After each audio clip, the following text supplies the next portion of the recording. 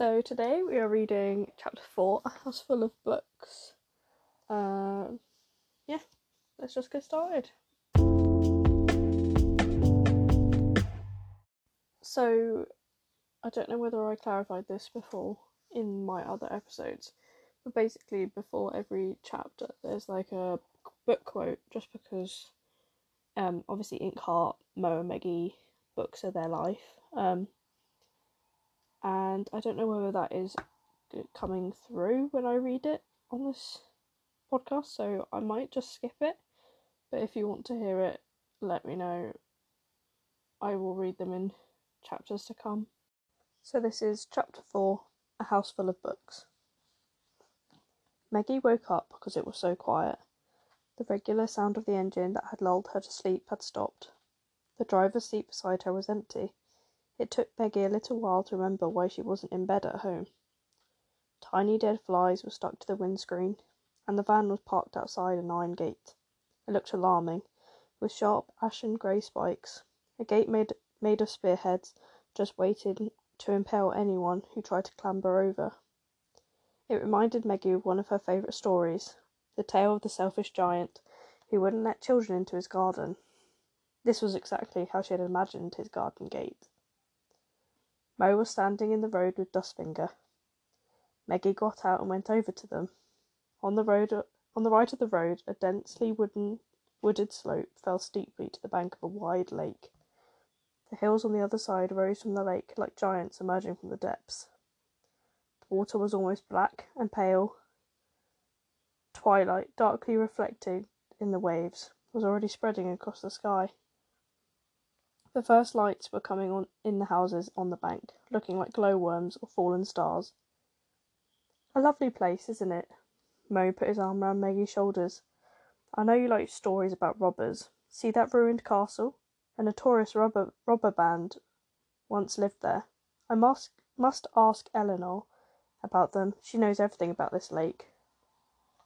Meggie just nodded and rested her head against his shoulder. She was so tired that she felt quite dizzy, but for the first time since they had set off, Mo's face wasn't looking grim with anxiety. Where does she live then? Asked Meggie, stifling a yawn. Not behind that spiky gate.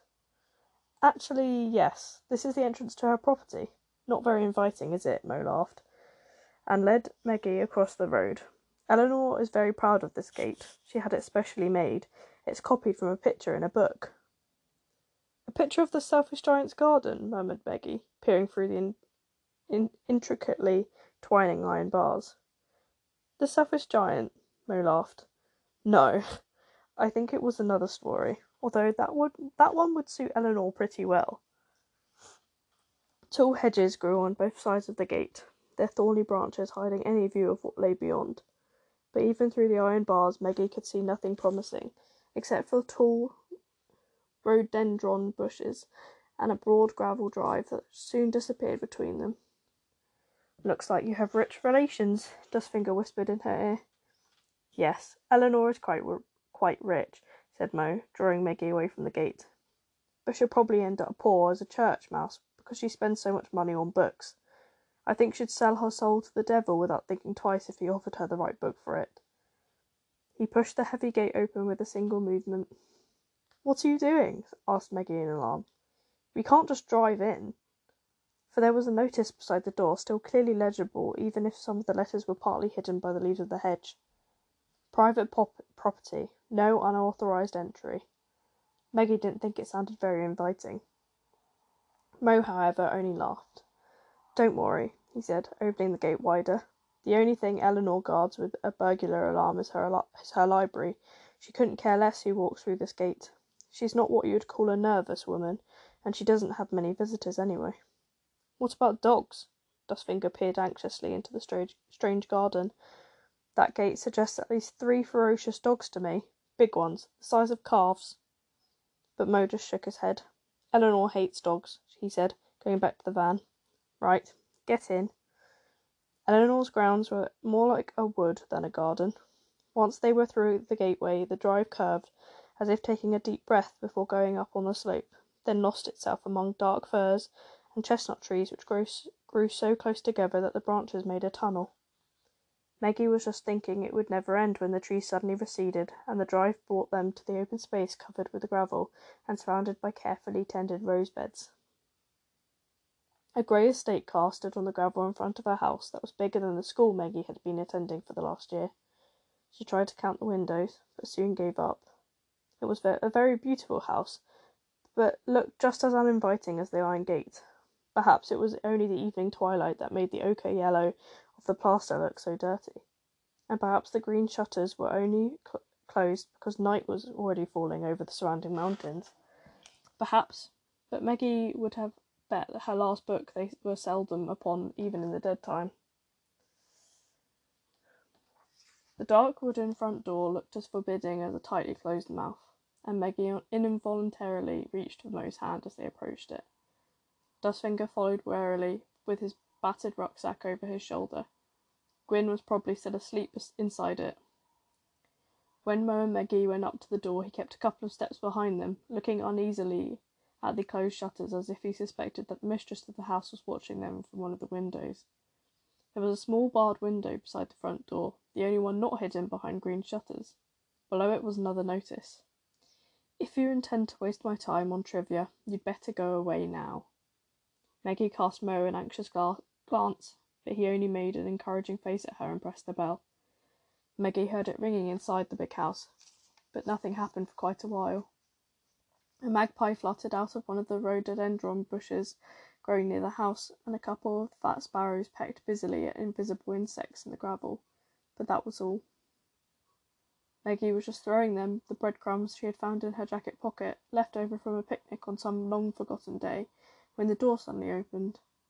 The woman who came out was older than Mo, quite a lot older, although Maggie could never be quite sure how old grown-ups were.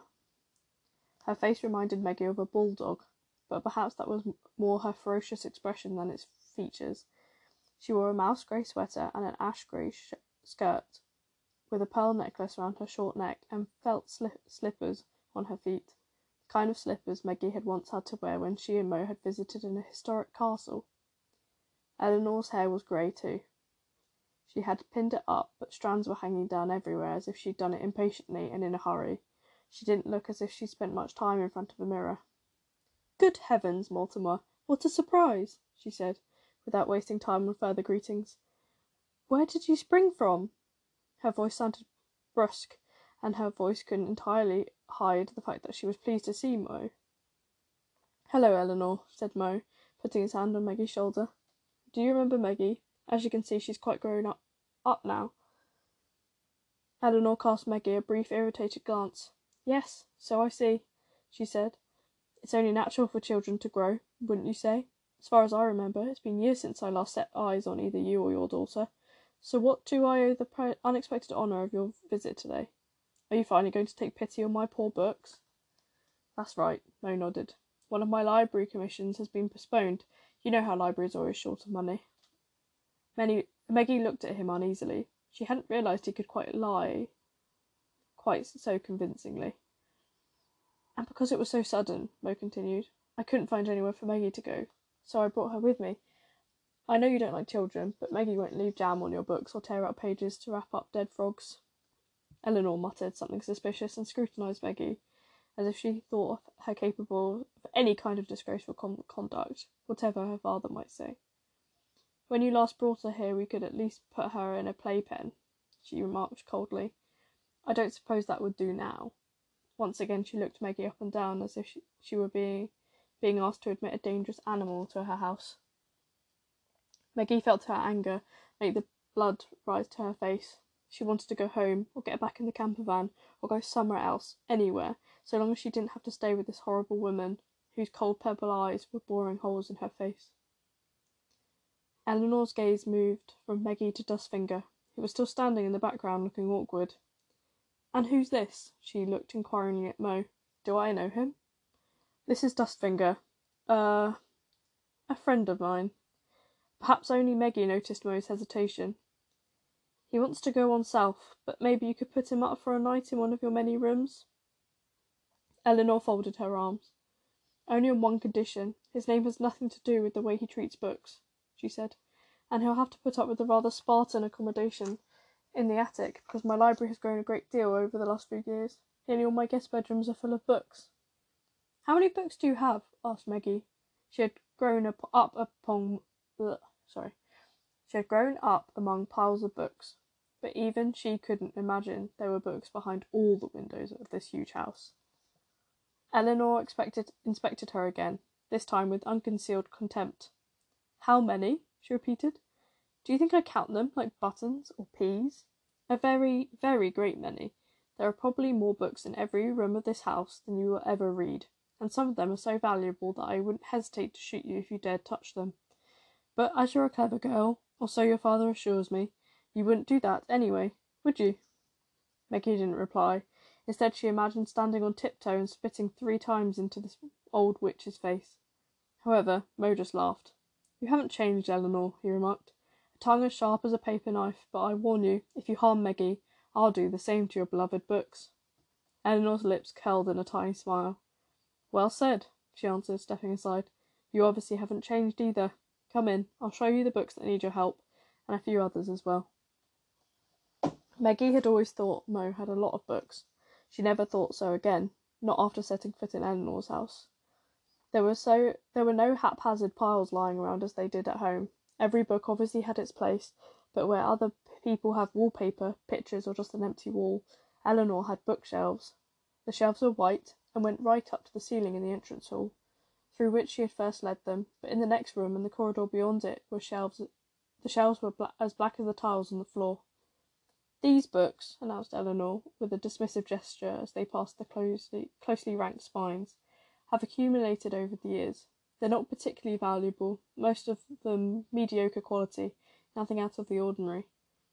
Should certain fingers be unable to control themselves and take one off the shelf now and again, she added, casting a brief glance at Meggie, I don't suppose the consequences would be too serious. Just so long as those fingers have satisfied their curiosity, they put every book back in its right place again, and don't leave any unappetising bookmarks inside. Here, Eleanor turned to Mo. Believe it or not, she said, I actually found a dried-up slice of salami used as a bookmark in one of the last books I bought, a wonderful 19th century first edition. Meggie couldn't help giggling, which naturally earned her another stern look. It's nothing to laugh about, young lady, said Eleanor. Some of the most wonderful books ever printed were lost because some fool of a fishmonger tore out their pages to wrap his stinking fish. In the Middle Ages, thousands of books were destroyed when people cut up their bindings to make the soles for shoes, or heat steam baths with their paper. The thought of such incredible abominations, even if they had occurred centuries ago, made Eleanor gasp for air. Well, let's forget about that, she said, or I shall get overexcited. My blood pressure's much too high as it is. She had stopped in front of the door, which had an anchor and a dolphin coiled around it, painted on the white wood. This is a famous printer's special sign, explained Eleanor, stroking the dolphin's pointed nose with one finger. Just the thing for a library door, eh? I know, said Meggie. Aldus Manutius. He lived in Venice and printed books the right size to fit into his customers' saddlebags. Really? Eleanor wrinkled her brow, intrigued. I didn't know that. In any case, I am the fortunate owner of a book that he printed with his own hands in the year 1503. You mean it's from his workshop? Meggie corrected her. Of course that's what I mean. Eleanor cleared her throat and gave Mo a reproachful glance, as if it could only be his fault that his daughter was precocious enough to know such things. Then she put her hand on the door handle. No child, she said, as she pressed the handle down with almost solemn reverence, has ever passed through this door, but as I assume your father has taught you a certain respect for books, I'll make an exception today. However, only on a condition you keep at least 3 paces away from the shelves. Is that agreed? For a moment, Meggie felt like saying no. It wasn't. She would have loved to surprise Eleanor by showing contempt for her precious books, but she couldn't do it. Her curiosity was too much for her. She felt almost as if she could hear the books whispering on the other side of the half-open door. They were promising her 1,000 unknown stories, 1,000 doors into worlds she had never seen before. The temptation was stronger than Meggie's pride. Agreed, she murmured, clasping her hands behind her back. 3 paces. Her fingers were itching with desire. Sensible child, said Eleanor, so condescendingly that Maggie almost went back on her decision. But then they entered Eleanor's holy of holies. You've had the place renovated, Maggie heard Mo say. He added something else, but she wasn't listening anymore. She just was staring at the books. The shelves on which they stood smelled of freshly sawn wood. They went all the way up to a sky-blue ceiling with tiny lights in it, hanging there like stars. Narrow wooden step-ladders and casters stood by the shelves, ready to help any reader up to the top shelves. There were reading desks with books lying open on them, held in place by brass chains that shone like gold. There were glass display cases containing books with pages stained by age, but showing the most wonderful pictures. Maggie couldn't resist moving closer. One step forward, a quick glance at Eleanor, who luckily had her back turned, and she was right beside the display case.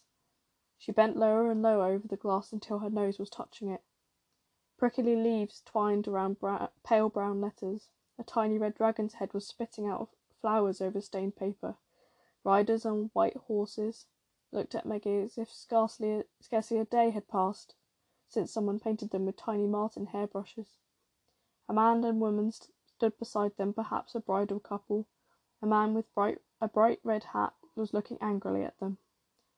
You call that 3 paces? Maggie spun around in alarm, but Eleanor didn't seem too angry.